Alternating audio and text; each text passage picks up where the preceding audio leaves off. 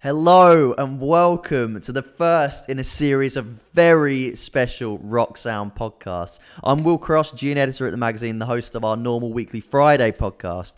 And we're so stoked to be able to finally reveal the debut Rock Sound Awards powered by emp.co.uk. So before we do anything else, head to awards.rocksound.tv right now to check out and buy our very special Rock Sound Awards bundles featuring 10 individual special limited edition covers of all 10 of our Rock Sound Awards winners. Also featuring exclusive interviews and photos, exclusive posters from their Rock Sound Awards cover shoots, a 2018 calendar featuring even more of your favourite bands, a Rock Sound Awards sticker, the top 50 releases of 2017, and so much more. Awards.rocksound.tv, limited edition. Once they're gone. Get involved. We could not be more excited about this. So a little bit of background about what we're doing.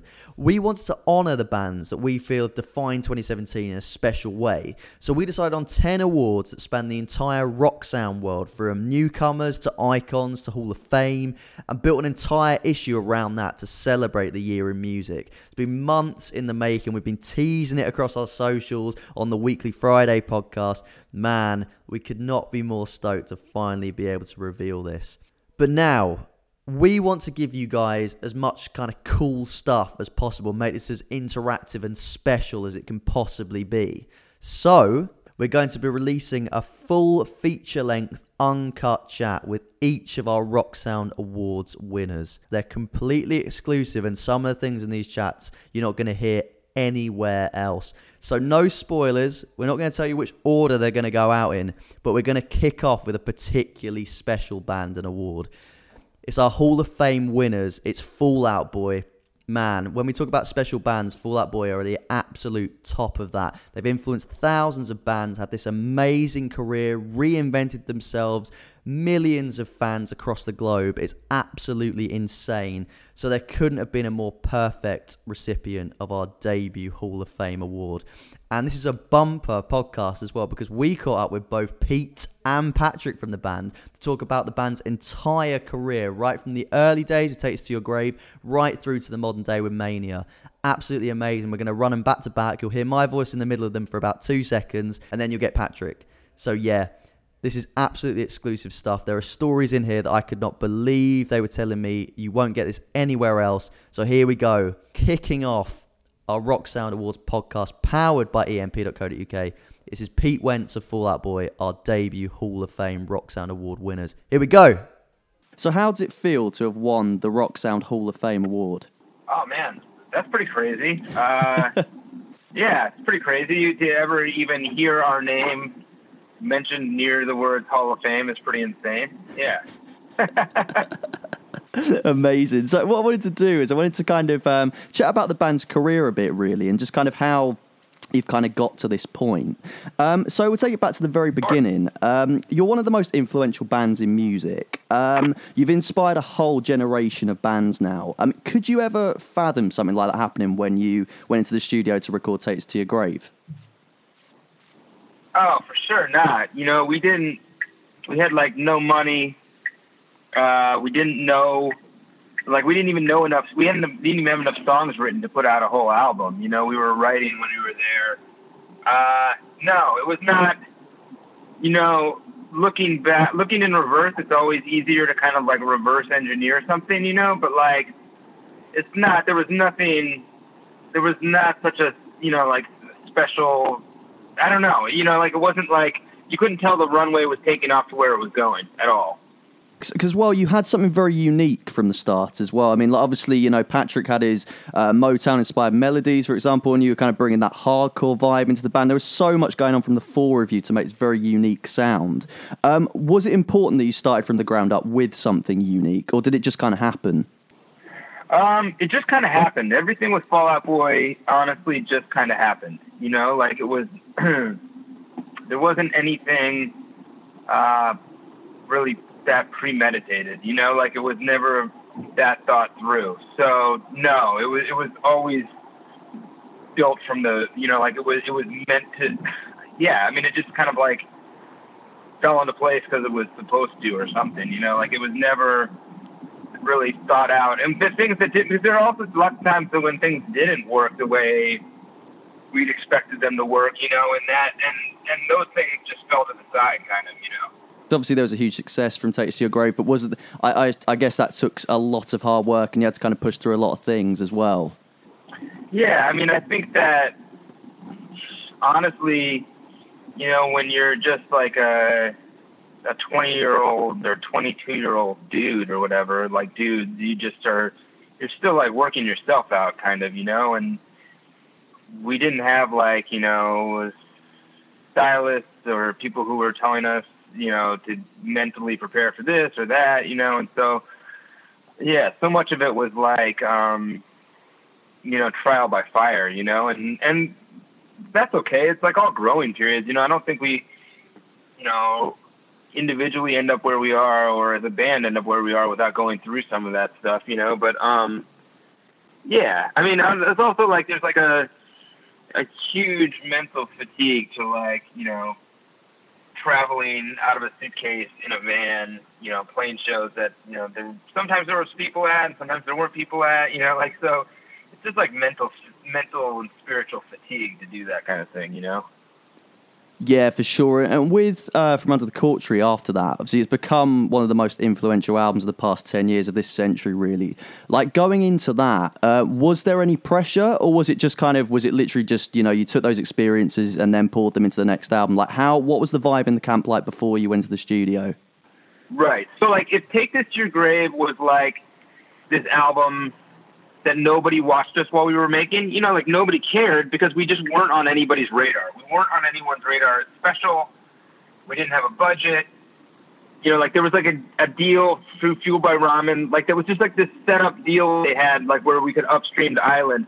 But it wasn't because someone was like, oh, this band is going to, like, we weren't the next band. You know what I mean? Like we were not that, So like, then Take This to Your Grave kind of like exploded, but like exploded in the underground only. Like it was not on the radio. It was not particularly commercially viable outside of like kids coming to the shows, and singing along. So like, but all of a sudden there was like, when we were at this major label, like people were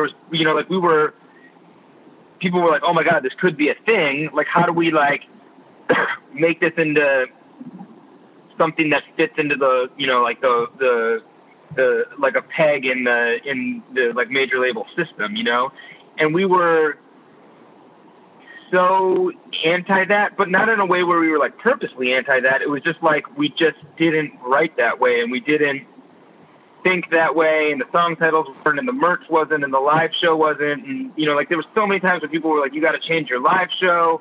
When we were, making From Under the Cork Tree, people were like, more trying to be like more involved, and we just don't really function like that. So we just made the album that we made, and I mean, God bless. Like, I mean, honestly, God bless that. Like, there was music videos and MTV was a thing, because like that's really what I mean. Like, what happened was basically we weren't being played on the radio when From Under the Cork Tree came out. Our fans bought the record, just our fan base did, and then we made the video for Sugar We're Going Down, and people requested the video, and there was like a vacuum for like boy bands on TRL, so like we became one, you know what I mean, by accident, you know what I mean, and that forced radio to play the songs, like, 'cause it wouldn't have I can't picture it happening any other way, you know what I mean, because there's like Sugar We're Going Down was like a tough sell at radio, and so like nobody even took it there, so like by virtue of making some weird videos and making some weird art stuff, like it got played on the radio. Wow. So it was very kind of DIY then in the way it was done, in that it was very fan-backed, and it became this success because of the power of the songs and how much people, in terms of your fan base, believed in you then. I think not even like it's whatever. I think it would be like a little bit goofy for me to even think that it was because of the songs. It was like because of the fan base. It was like really loud kids. And you like imagine, like this was the first era where kids were like able to listen to music peer to peer, like in their dorm rooms or in their parents' computer. And like we were one of the first bands that was like that's how we were shared. You know what I mean? So like we were big, but like nobody had heard of us. You know what I mean? So it was like this really weird. It's like akin to like Lil Uzi or Lil Pump today. You know, like everyone under a certain age knew us, and everyone over a certain age had no idea who we were. So it was like this like impending wave. You know. Amazing. So song like Sugar We're Going Down, I mean, like, did it not even, when you were making that in the studio, did it not even feel like you had this hit song in your hands then? You were just laying down all the songs and then it just happened so naturally? Like, how did it feel when you put that song to tape? Well, first of all, the original chorus was not there. Like, Patrick played it, like he was just playing stuff, and I was like, "Whoa, what about that thing?" And he's like, "What thing?" And I was like, "The thing you played before." And he was like, "This thing." And I was like, No. The thing you played before that thing." And he was like, "I don't have any idea." And that was the chorus for Sugar We're Going Down. We had to like dig it up from his like the garbage dump that he had in his brain. You know what I mean? Like, 'cause it was a throwaway. And at this point, like, we hadn't really like figured out how we like wrote in the studio. So me and Patrick like fought a lot. You know what I mean? Like, we like a lot of that record was like a product of friction, you know? And no, it wasn't like, I don't know that there's ever been a like, oh my God, that's a hit song from Fall Out Boy, you know, whatever, moment. But like we definitely did not with, you know, Sugar.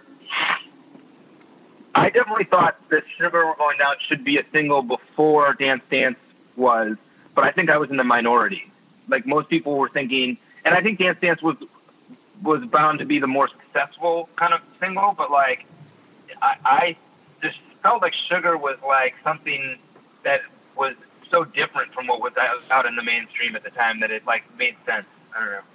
Yeah, definitely. No, I totally agree. And I mean, when that song blew up and when the album blew up, you were on Warped Tour, and I've heard some amazing stories of, you know, fans sort of surrounding the bus and tapping on the windows and shouting for your names and everything. Like, take us inside that a bit. Was it a really, really insane period for the band?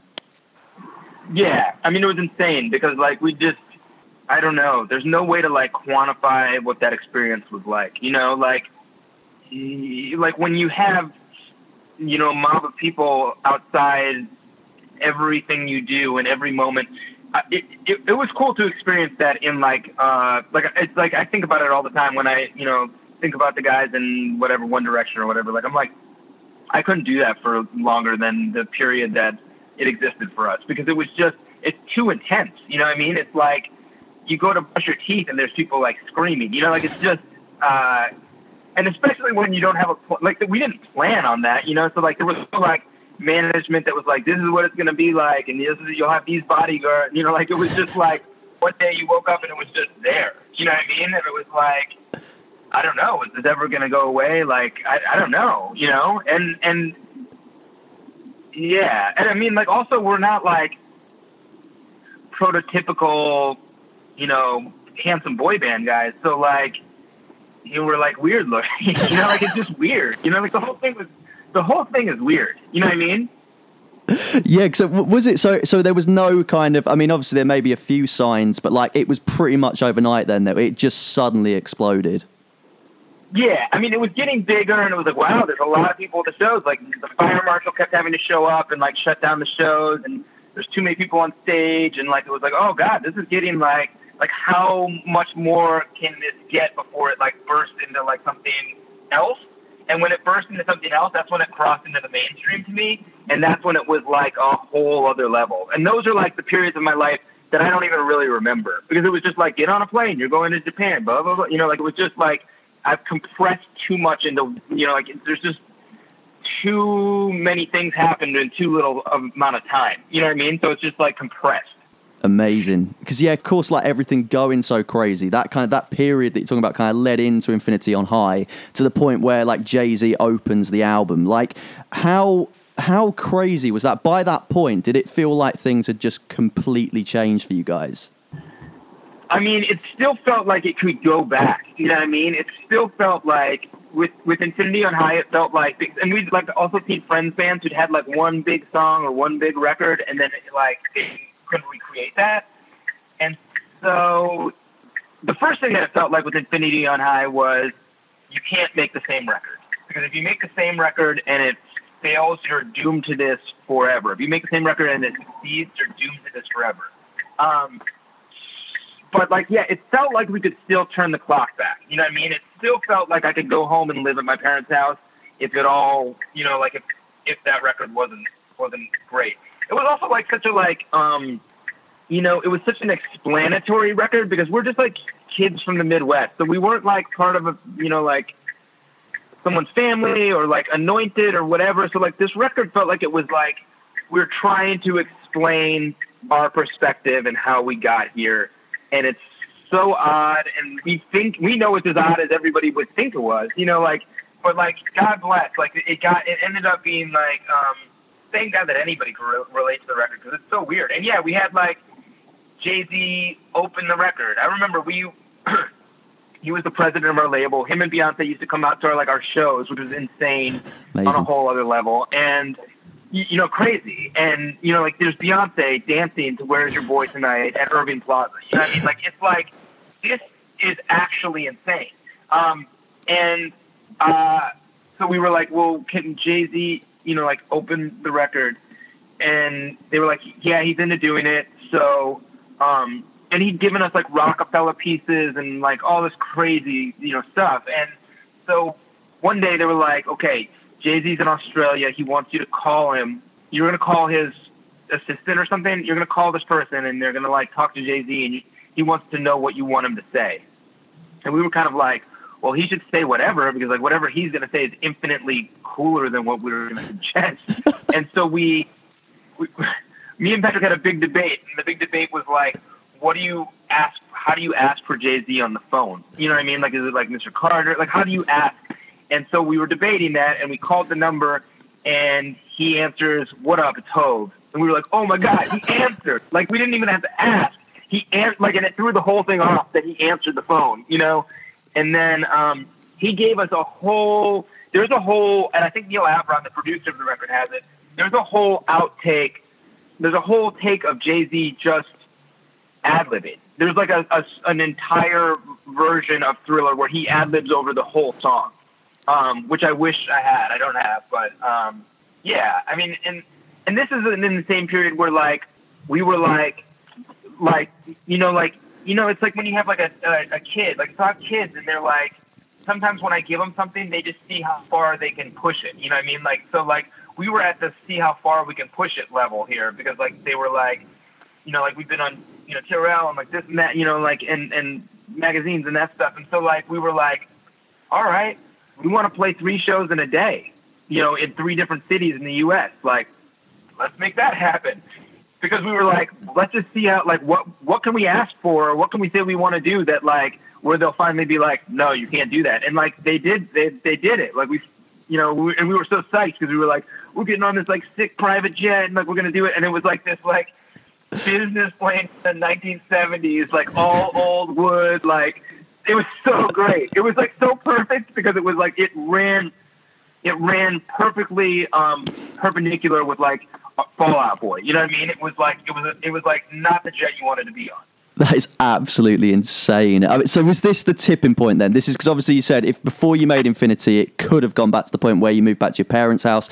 After this and all this craziness, was this the tipping point? Was this where it was like, it can't go back after this? This was the point where this is the point where we realized, like, this is the point where as a band, we had to make the decision because we had, like, you know, we'd written this song, Arms Race. And Arms Race is really weird because it was our attempt to write a Justin Timberlake song, which makes no sense because that's just how the song came out. But this was the point where, like, you know, there were people in our lives that were like, if you make this song, this is the end of your career at radio. And it was the point where we had to, like, double down on being Fall Out Boy, you know, and that was scary to do as, like, 24-year-olds because it was like, this could all end. But I think that when we put out From Under the Cork Tree, like, we still couldn't, you know, like, when we were still somebody's +8 when we went out. Like, it wasn't like, you know, like, we weren't, you know, being invited places or whatever. And Infinity on High was, like, the first time I think we were kind of, like, invited inside places. And that was a bad decision by somebody to invite us in on the inside of any of it because it was just all chaos. You know what I mean? Like, we didn't know how to behave. Amazing. Yeah, because did that bring what you've said? Like, did that kind of bring its own difficulty? I remember. Oh yeah, I remember. So the label took us out, and the label didn't really know what to do with us because we weren't, we weren't straight pop, and we weren't like they just didn't know. Like they were like, how do we entertain them? You know what I mean? And so I remember them taking us out. We were at the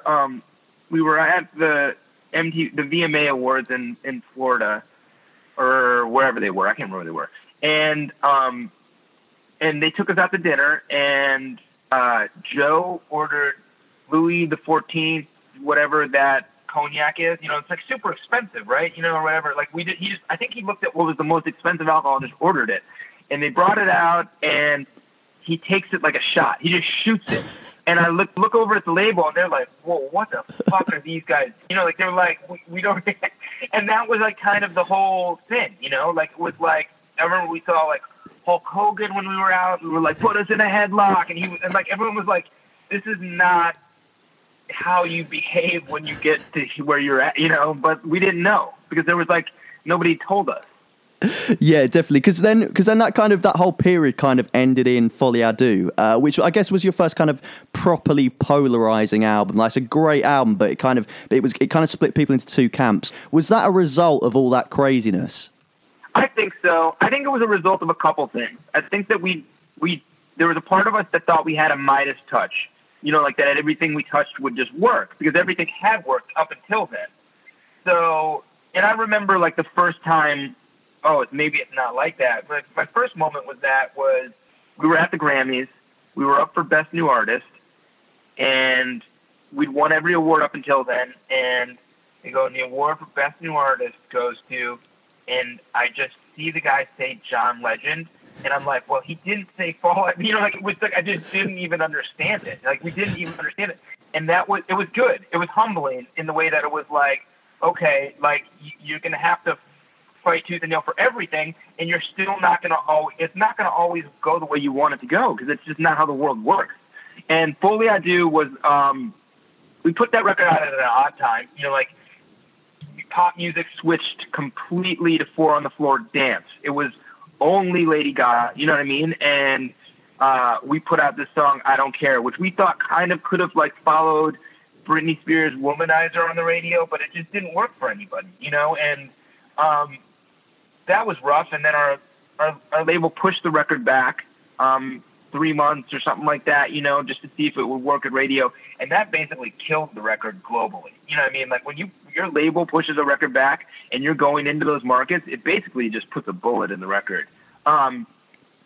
Yeah. And so we were going into it. And I think that part of us, like, also like, like it had been so high for so long, that part of us like wanted to like mess up. You know what I mean? Part of us like wanted to, and I, like just in the way where you're like self-sabotaging and, and we made a weird record, it was interesting because we were like a little bit, like we weren't all talking super well at the time and stuff. It was the record that was going to be made. You know what I mean? It was just like, that's where we were at. I was, I think, gonna be a dad, and like the precipice of that was like pretty scary to me and, exciting, but like I just didn't know what it was going to be. And so, yeah, that was like we were going to make Folie à Deux. Like there was no way, the thing in the movie, the book, The Time Machine, but I refer to the movie, where he like saves his girlfriend or fiance, but then like she keeps dying other ways. Like we were going to make Folie à Deux. Like if you had put us in with like a different producer, or if you, like, it was just going to be made. Yeah, for sure. Because then after that period, you guys went away for a bit, and then you recorded Save Rock and Roll in secret, and then it was amazing when you came back and you were like, we're back and we've got a full album recorded. Huge sonic reinvention, which has paid off. How was that period? Was it palpable? Could you feel how much people wanted you to come back, and could you see this influence that the band had on so many people? No, not at all. It felt like I'm like got a Larry David thing where I like, like I heard a story where he has like, he goes to, Dodger Stadium and there's like, 30,000 people screaming for Larry David. And then he was walking to his car or whatever afterwards. And some guy's like, Larry David, you suck. And that's like the only guy he can think about. And like, that's definitely, I definitely have that, as well. And like beyond that, I'm like, I don't know. You know, like there wasn't a real like archetype for like relaunching a band, you know, like especially, I mean, like maybe Aerosmith. I'm like trying to think of another band that like, but they didn't really go away. I mean, they reinvented themselves, but like there was just not a good, it wasn't a proper thing to look to. So it was kind of like, okay, we're going to relaunch this thing in a time when music is like so different than it was. And I don't mean like just like sonically, like it was like how people listen to music and like where people go to listen to music. Hip hop was bigger than it had ever been. Yeah, it was odd. It's nothing about it felt like a sure thing. And honestly, making a new song and new album that was so sonically different felt like, yeah, the payoff could be enormous, but like if it's wrong, it's probably legacy destroying. You know what I mean? Like it's like probably like this is what like you were killing the first half of your career. You know, I remember being in a hotel room with Patrick in Chicago the night before the record came out, or the night before Light 'Em Up came out, my songs came out, and I was like, it's fine if we don't put the song out. Like, if we don't put the song out, we're fine. Like, Fall Out Boy, what it was, is intact, and, like, I'm going to be fine, and it's okay.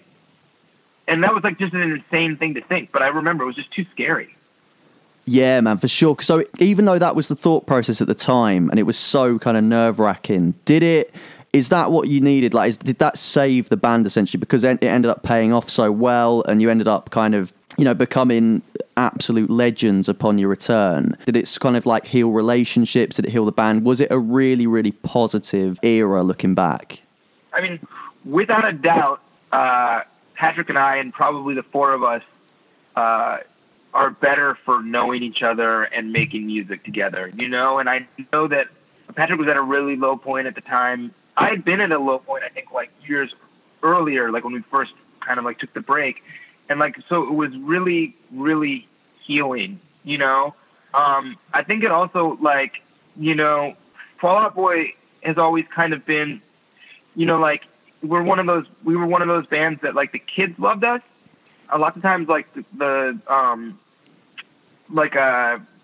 girls and women loved us, and I don't mean they loved us like they were like, oh my god, these guys are so hot. Like our fan base was just vocally was female and young, and honestly, I think that like that's what launches bands like Led Zeppelin and Guns N' Roses and the Beatles and One Direction, all these bands. But I think that like people don't always like because people are just like dismissive of it because it's like they're like, it's just little girls or what, you know, and like people are so dismissive of it.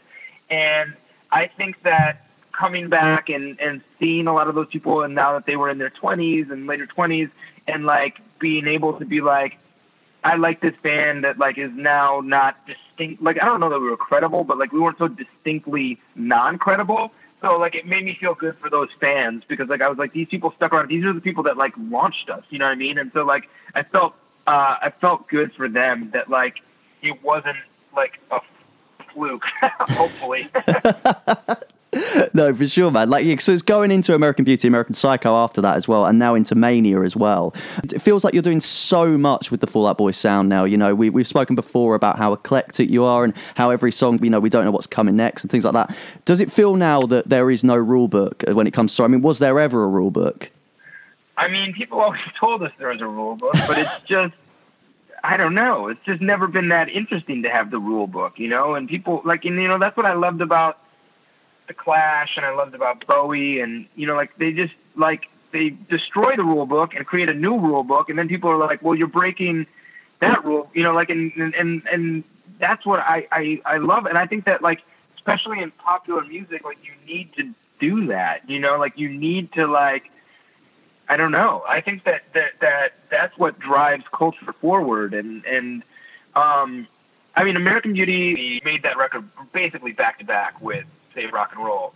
And so like, that was just an experiment. Like, can we do this and like survive as human beings? And then, making process, you know, like where we started making a record and with really the intention that we can kind of make anything, but then like, are we making something that matters to anybody. You know what I mean? Like, and I think we realized that we weren't. And like, while it was like scary and, probably frustrating for us to announce like that we were pushing it back and stuff, like, or like it was, like for us it was scary. Like that felt very similar to the feeling of like before we put out my songs, but like it just was the right decision, because it's like, if you're not doing something that you think is important, like what's the point? You know what I mean? Like, I think that the way the internet and music and entertainment is now, that like the stuff in the middle is like less important than it ever was. Like, people talk about the stuff, like stuff's really loud when it's really bad, and stuff's really loud when it's really good and polarizing and stuff. But like the stuff in the middle just doesn't, the mediocre stuff there's no room for it. Yeah, for sure, man. I totally agree. And like going forward into the future as well, with Mania coming out next year, I mean, how do you feel about, obviously now bands who've been influenced by you have come up themselves? How do you feel about bands like that who are so influenced by you, influencing younger bands themselves? Is that a very proud thing? I mean, that's crazy if that's the case. Like I've had a couple times like people be like, oh, like I play drums because of like Andy Hurley or something, and like that's like feels so great. Like it feels so great in the way that like I was reading that like and this is the cheesiest or whatever, but if you look at the book, it's kind of good. The Little Engine That Could book to my 3-year-old the other day, and like the most important part of that story is not like the huff and puff and I'll make it up the hill. Like that's only in it for like a second. The most important part of the story to me was like this like little engine shows up and like everyone's like, oh, this little shitty thing, I guess, can't pull you up the hill. Like, this thing sucks. Like, it's just like it's never gone up a hill, whatever. And that's what I like about, that's what means the most about Fall Out Boy. Like, we were never supposed to be here. Like, we're not, like, this is, any of this story is a legend, because we're just like this like shitty punk band from the suburbs of Chicago. You know what I mean? Like, we're not supposed to be like this. Yeah, man. I mean, it's absolutely crazy till you say that. Just to finish up then, I'm going to speak to Patrick in a few hours about the same things. And you guys are obviously, there's always been a real spark to your relationship, and you guys as best friends. Is it very proud for you guys that you guys have done all this together? Yeah, man. I mean, like when I look over and I see Patrick as who Patrick is now, and he's a dad, and he's gets on stage in front of like 30,000 people or whatever, like it makes me feel great, because like I knew that kid when he like wore Argyle socks and shorts and like answered the door and thought he was going to play drums in Fall Out Boy, so like it just, it makes me feel really great. And it also feels, like, well, it's probably, I'm sure it's great to be like Drake or whatever, like, or whoever, like solo artist, like I know it's great to be Drake, but like any solo artist, it feels so good to like have like a comrades, because it's like so much of it's like so strange, like where you're like, I don't know why I'm doing this like German interview, or I don't know what, like, and to have like, a couple other people there that like, that get it and think it's just as strange as you, like it means a lot. So that was Pete. Man, that Beyonce story, I still cannot get over that. I've just had this image of Jay-Z and Beyonce dancing to Where Is Your Boy since I did that interview. Absolutely insane. But anyway, I'm going to shut up. Here's Mr. Patrick Stump, the legend that is. So I spoke to Pete a few hours ago. So now I'd like to present to you the Roxanne Hall of Fame Award. How does it feel to have won? Wild. Wild. Amazing. So what I want to do is I want to kind of talk a bit of a retrospective of the band's career and just kind of how it's led up to the modern day, really. So we'll start right at the beginning. You're one of the most influential bands in music, hands down. Inspired a whole generation of bands. Could you even fathom that when you went in to record Take This to Your Grave? Because Pete was saying you absolutely couldn't, and it's a crazy thing.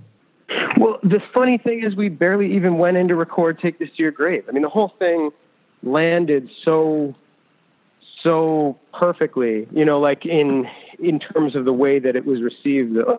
There's no way to even we barely had time to even appreciate that the record was done, like let alone that anyone was going to care about it. When we did, so that record started out literally as a demo, Dead on Arrival, Saturday, and I want to say Homesick at Space Camp were all part of a 3-song demo. those recordings too. It wasn't like we re-recorded them. We didn't have money. so what you hear was our original demo. And then, like 6 months later, we scrounged up some more money to do Where Is Your Boy and Grenade Jumper, I think. And so it wasn't until by the time we actually went in to record an album, we already had half of it done, and it was really just, let's just finish a record. It wasn't even, and Andy wasn't even in the band officially.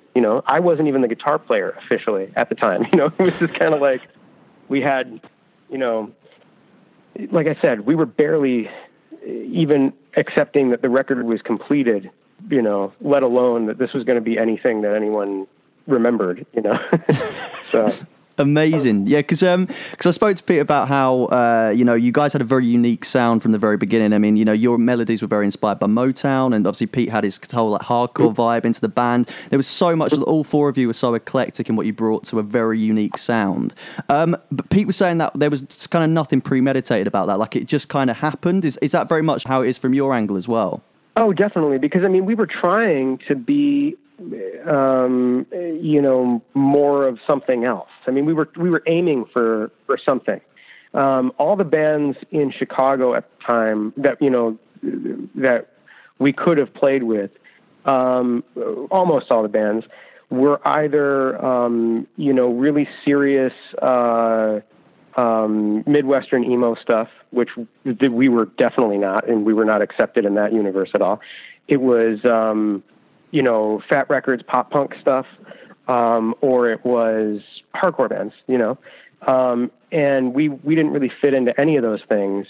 And, we all kind of tried in different ways, but the truth is that, I was never going to be, I was very involved in hardcore, but I was always kind of a silly fit for the hardcore scene. I'll totally admit that, so as much as I wanted to mosh, I think I couldn't help but be more melodic. That was just more natural to me. And, as much as we wanted to zero in on any one sound, we couldn't, because all four of us just came from different places musically and kind of landed in this thing. So yeah, it's really funny. We couldn't have premeditated that if we tried, because we were trying to sound like, Newfound or whatever, and we didn't, so it was, and Save the Day, Save the Day was a big influence on us. And it's funny when I listen to Take This to Your Grave, because there are moments that sound like Save the Day to me, but overall we couldn't not sound like ourselves. we just couldn't. Amazing. Yeah, because going into Cork Tree off the back of that, obviously it was a huge success in the underground. And I asked Pete earlier if there was a lot of pressure going into Cork Tree, but he was saying that it was actually a period that kind of had its difficulties, and that going into Cork Tree, it wasn't really, there wasn't really kind of any pressure on it really. You just kind of went in and did it. Is that very much what happened?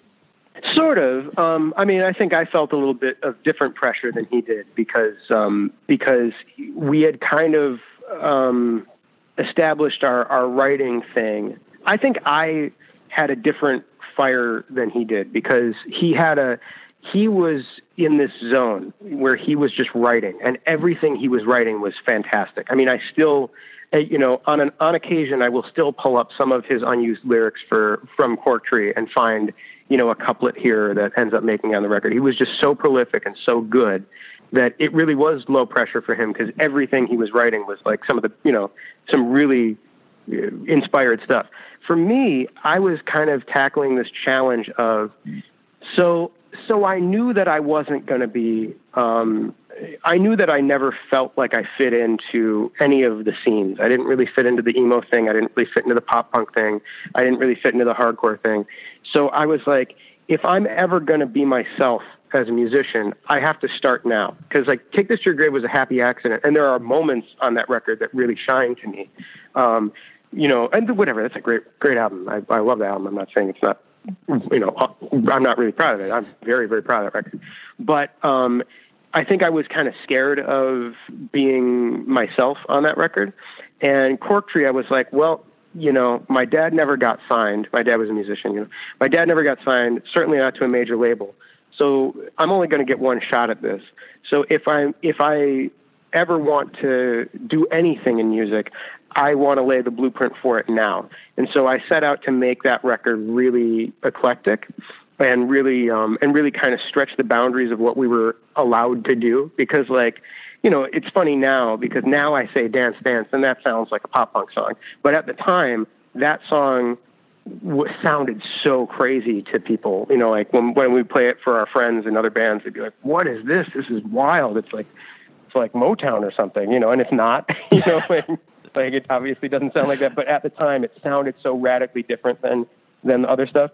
And that was kind of a conscious thing, was I was like, if we just go in and do the pop version of Take This to Your Grave, I don't think I'm going to be able to sleep at night. I need to, and the band, I think, you know, I keep talking in first person, but the band was all kind of united on that like, we're only going to get to do this once.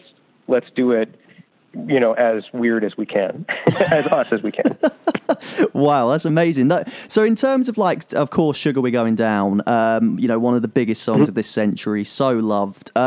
Was there, I mean, I think I read a really cool story that you finished the vocals and you came out and said as a joke that you'd put Andy's kids through college or something. Is that kind of, was there, is that true?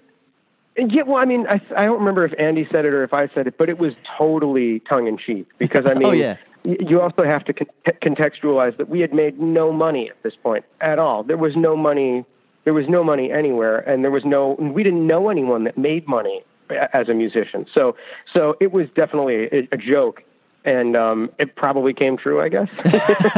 but it was, I mean, that song changed my life, you know. I mean, I'm you know, I have a music career, I think in a large part due to that song. And so whatever, but it was not, that was totally, a joke. I didn't have any, I knew that some of our fans would like that song, because we had a small following from Take This to Your Grave, you know? Yeah. I didn't know that everyone was going to like that song. You know, not that everyone did, but that it was I didn't know that that'd be a song I'd still be singing, you know, you know, over a decade later, you know. It just felt like a really strong song. It didn't feel like you know, you don't know, you never know when you make a hit. I read these guys all the time talking about, oh, you know, you can totally tell. And it's like, maybe they know something I don't, because I never do. Amazing, yeah, because people were saying when you'd done the album as well, with the because obviously it was soon to be massive, like things were going to go crazy. But he was saying that it was very much the kind of the fan push, especially with MTV and what was going on in the music industry at that point. The fans really, really pushed the video for Sugar and the album, and that kind of led to the kind of explosion overnight. Is that what happened? Because then it just everything went crazy when you guys were on Warped. Like, take us inside that a bit. How was it? Oh, yeah, no, it was crazy. The whole thing was crazy because we would book tours, you know, Warped as an example. We would book tours, and when we would, you know, you're talking a matter of months, you know, maybe 1 or 2 months, we would book shows expecting a certain turnout and expecting to be, you know, booking agents take this stuff into account when they book a band. They go, okay, well, this is a band that's going to draw, you know, a couple hundred people. Okay, we'll put them on this stage at this time, whatever, that kind of thing. So we were booked on all these tours as a much smaller band. And every time, by the time we would get to that show, it would be so much bigger, almost dangerously bigger. You know, I mean, you're talking still very small venues, but, they would anticipate, you know, 400 people and 1,000 would show up. They'd anticipate 1,000 people and 5,000 would show up. It became this weird thing that we couldn't, you know, catch up to. We started a riot at the Wheaton Community Center, a light riot, but something of a riot because we weren't the headliner. We weren't supposed to be the headliner, and somehow we ended up headlining that show, And it was really late in the night, and, you know, they had to pull the plug on us. And I guess there were enough people that were angry about that, which was crazy to us, you know, at the time. Like, who would want to see, you know, like, we liked being Fall Out Boy, but we didn't imagine that there would be anyone that really wanted to see us, you know? So it was, you know, it was just the whole thing caught you off guard. I mean, not to mention that I was going through sort of my most awkward phase as a person, you know, so to be on, you know, on MTV and, you know, we were on, like, they were putting our pictures in, like, the boy band magazines and stuff like that. And I'm like, really? Like, it was so surreal because, like, it became this big thing. And it was sort of overnight, but it was also, like, we were also deep in touring.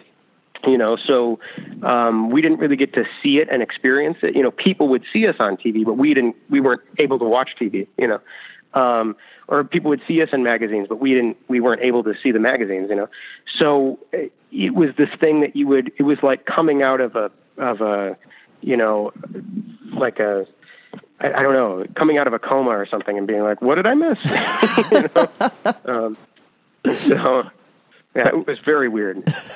Amazing, yeah, because then with all that stuff going on, it just continued to get crazier and crazier. We get to Infinity on High, to the point where Jay-Z's introducing the album. I mean, Pete told me an insane story earlier about Beyonce coming to one of your shows and, like, dancing to Where Is Your Boy and stuff like that. Like, just crazy stuff. How was that? Like, were you just completely caught in the eye of the storm, or was it overwhelming, or, like, how did it feel? Oh, yeah. It's just surreal. I know I've said that, but that's really the operative word. It was so surreal because it never really felt like a thing. You know, why would Jay-Z be at a Fall Out Boy show? You know, it just didn't add up. You know, Jay-Z doesn't go to Fall Out Boy shows. He goes to, you know, real band shows. You know, is kind of what it felt like, which is crazy. It's funny because I get now, you know, the band has been successful now for you know, a number of years. I think it would be ridiculous for me to feign surprise now when someone says they know my band or like my band, because, you know, I guess it's happened enough, but it's still weird. It still doesn't feel, you know, like, it still doesn't feel like a thing that I expect to be a reality, you know? You never expect it. Yeah, for sure. Because as well, by the point of the end of that cycle, we get to Folie à Deux, and it's your first, I guess, polarizing album. And I think it's a great record, but it was the first time that it kind of split people into two camps. And Pete was saying, because of all the craziness and that, and the kind of being the end result of that era, it was always going to be the album you were going to make. Like, how was it going into that album? That album was really tough because I think we were not a united front on what we wanted to do on that record. And so what that meant was that I had kind of said to everybody, I was like, you know, we worked really, really, really hard. We've worked so hard for years at this point. We've been, you know, touring straight. You know, I think there was 1-2 year period where I think we toured, what was it, like 600 days or something crazy, you know. Maybe that's an exaggeration, but it was a lot. I mean, it was, you know, we were touring constantly. And we were working really hard, and we're doing all this promo for radio.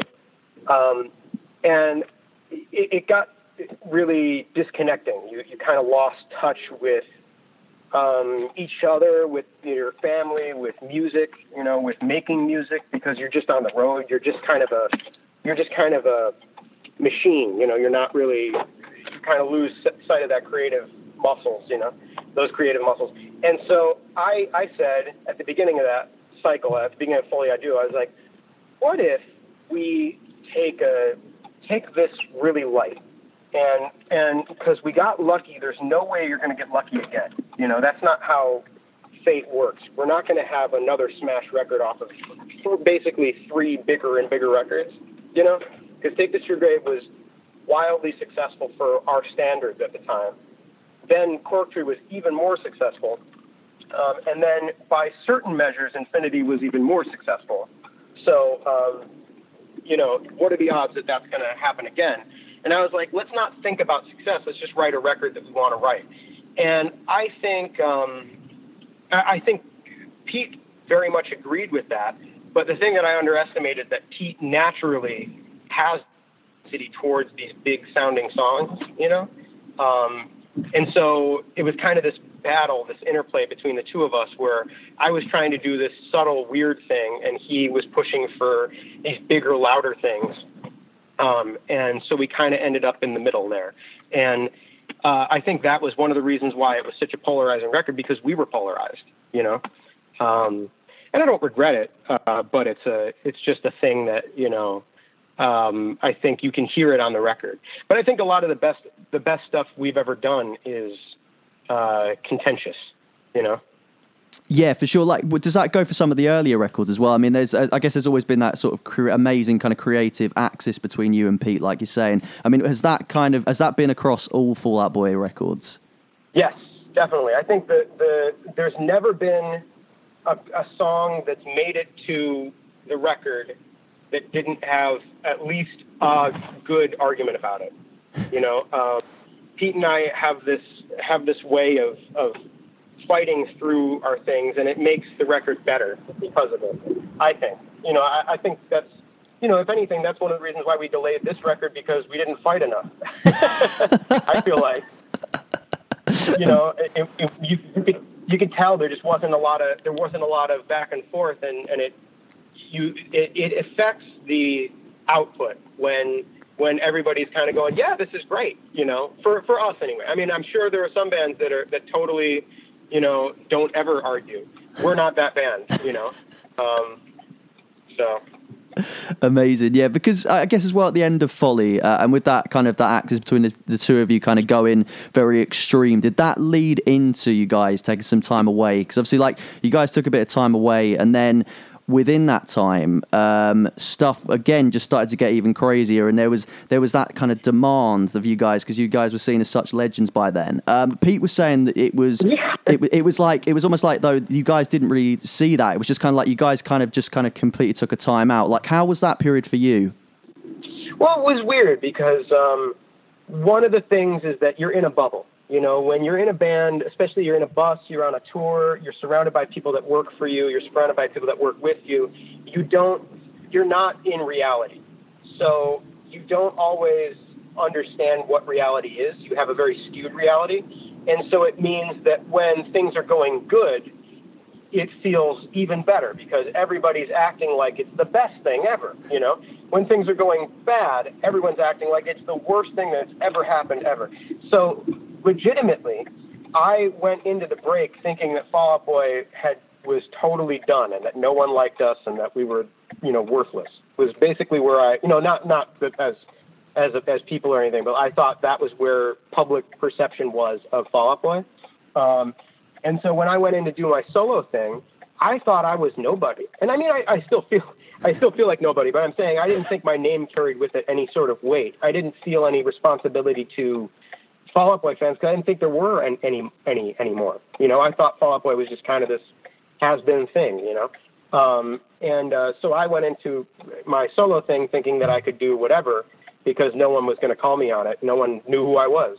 And I was so wrong because sure enough, I get to venues and, you know, the audience is asking for Fall Out Boy songs, or I get to venues and the booking agent had been expecting, you know, this many people to show up because they thought I was Fall Out Boy, you know, like whatever.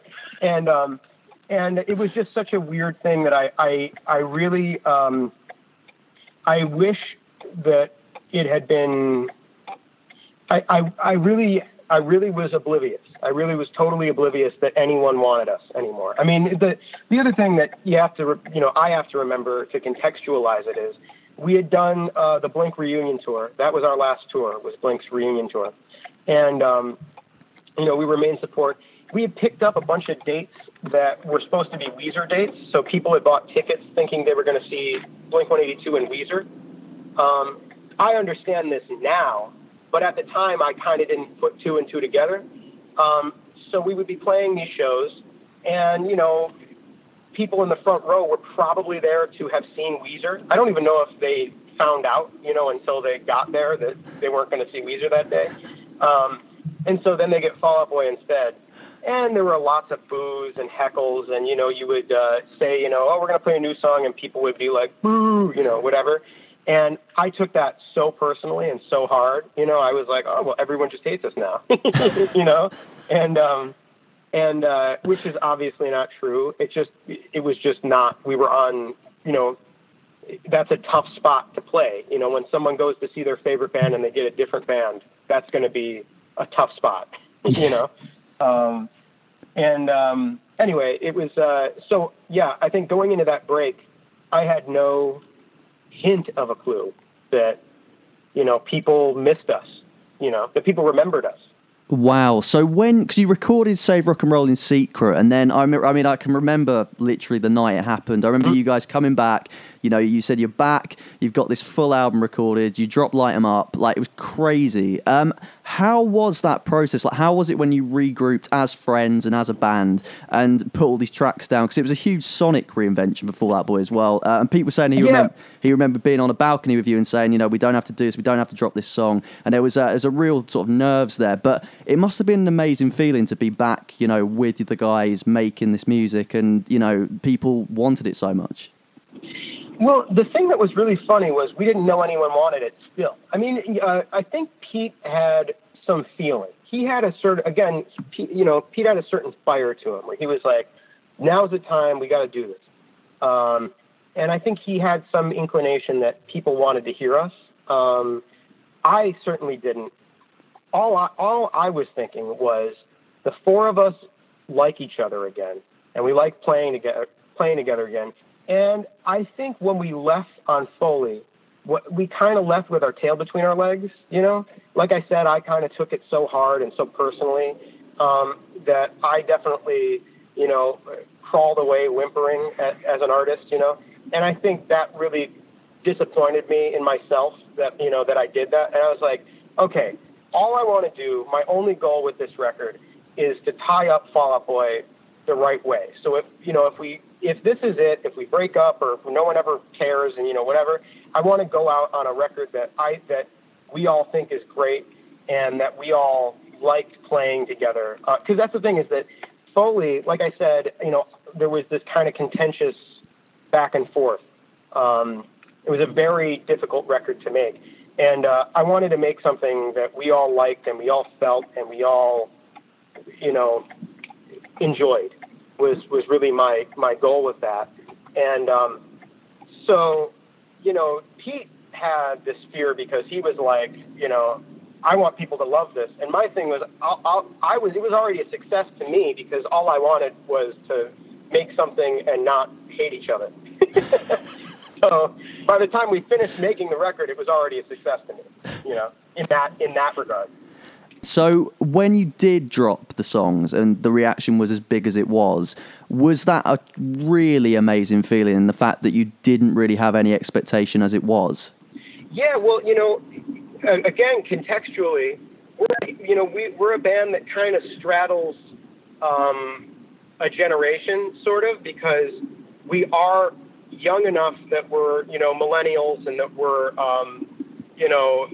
that we had social media and stuff, but we're old enough that it wasn't there when we started, so that was our first experience with, we posted a song that morning and we played a show that night and everyone knew the words, right? That was crazy. You'll never get that again. That experience of playing a song, you're still fumbling through it. We don't really fully, we practiced it like twice, whatever. And, and you're still kind of trying to memorize the words and the audience knows the words better than you do. That was crazy. That was unreal, And we're at home. We're playing Chicago for the first time in, 3 years or something. And, there was this feeling for all four of us that, because I think none of us really knew what the plan was. We didn't know if we were going to continue being a band or if this was a really great send-off. We just knew that we liked playing with each other and that we liked the songs and whatever. So to play that song, it was Light 'Em Up. We played Light 'Em Up for a new audience, and to have people react the way they did just Yeah, I mean, you can't, nothing like it, you know? Wow. It's a very final thing then, Patrick, before you go. I asked Pete, what's it like now that bands that have that you've influenced, it's like their influenced bands coming up now. Is that a crazy feeling? Mm-hmm. Yeah, well, it's weird. Again, I think a thing that's really strange for me personally is that I'm kind of this funny age where I'm older than a lot of the bands, you know, a lot of the guys in a lot of the new bands, but not by a lot, you know, certainly not by 15 years or whatever, however long Fall Out Boy's been around. And part of it's because like we were just so young when it happened, you know, when you know, we were on TV and stuff. It was this really weird thing that happened so young. So now to be experiencing it is so odd. It's so tremendously odd, you know, to be like this elder statesman, but be maybe, you know, only a year or two older than some guys, you know, it's a very weird feeling. Because I also, all at once, I feel so old and so not old, you know? And then musically, I mean, it's crazy. I never experienced any, you know, what can you compare it to? It's crazy. It's a crazy feeling to have people revere your music in a way that, you realize, you really realize that you're part of a continuum, that, you know,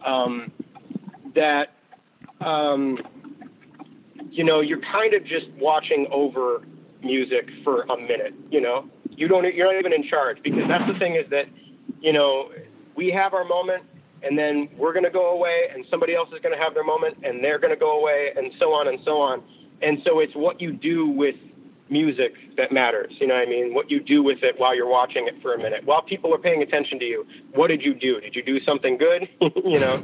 And that's what it feels like. It's kind of like, I hope that people like what we did, you know, when all the smoke clears and the dust settles and, you know, 50 years from now and no one remembers what I did or whatever, if the people that do, you know, if a couple people that do remember it liked it, then that's beyond success. So. Amazing. And very final quick thing as well. I said to Pete, after all this stuff you've been through, how's it been going through it with your best friend? And that Pete told me a very sweet thing about you going through it with you. How's it been going through it with him?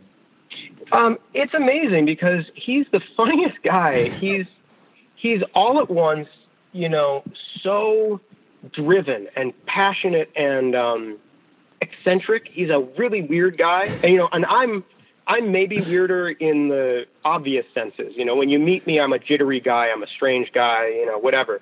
But Pete has these such weird opinions on things and such weird feelings on things.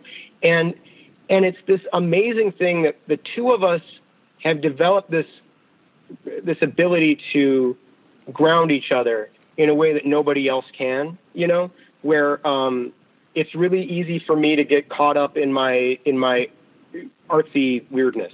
It's very easy for me to do that.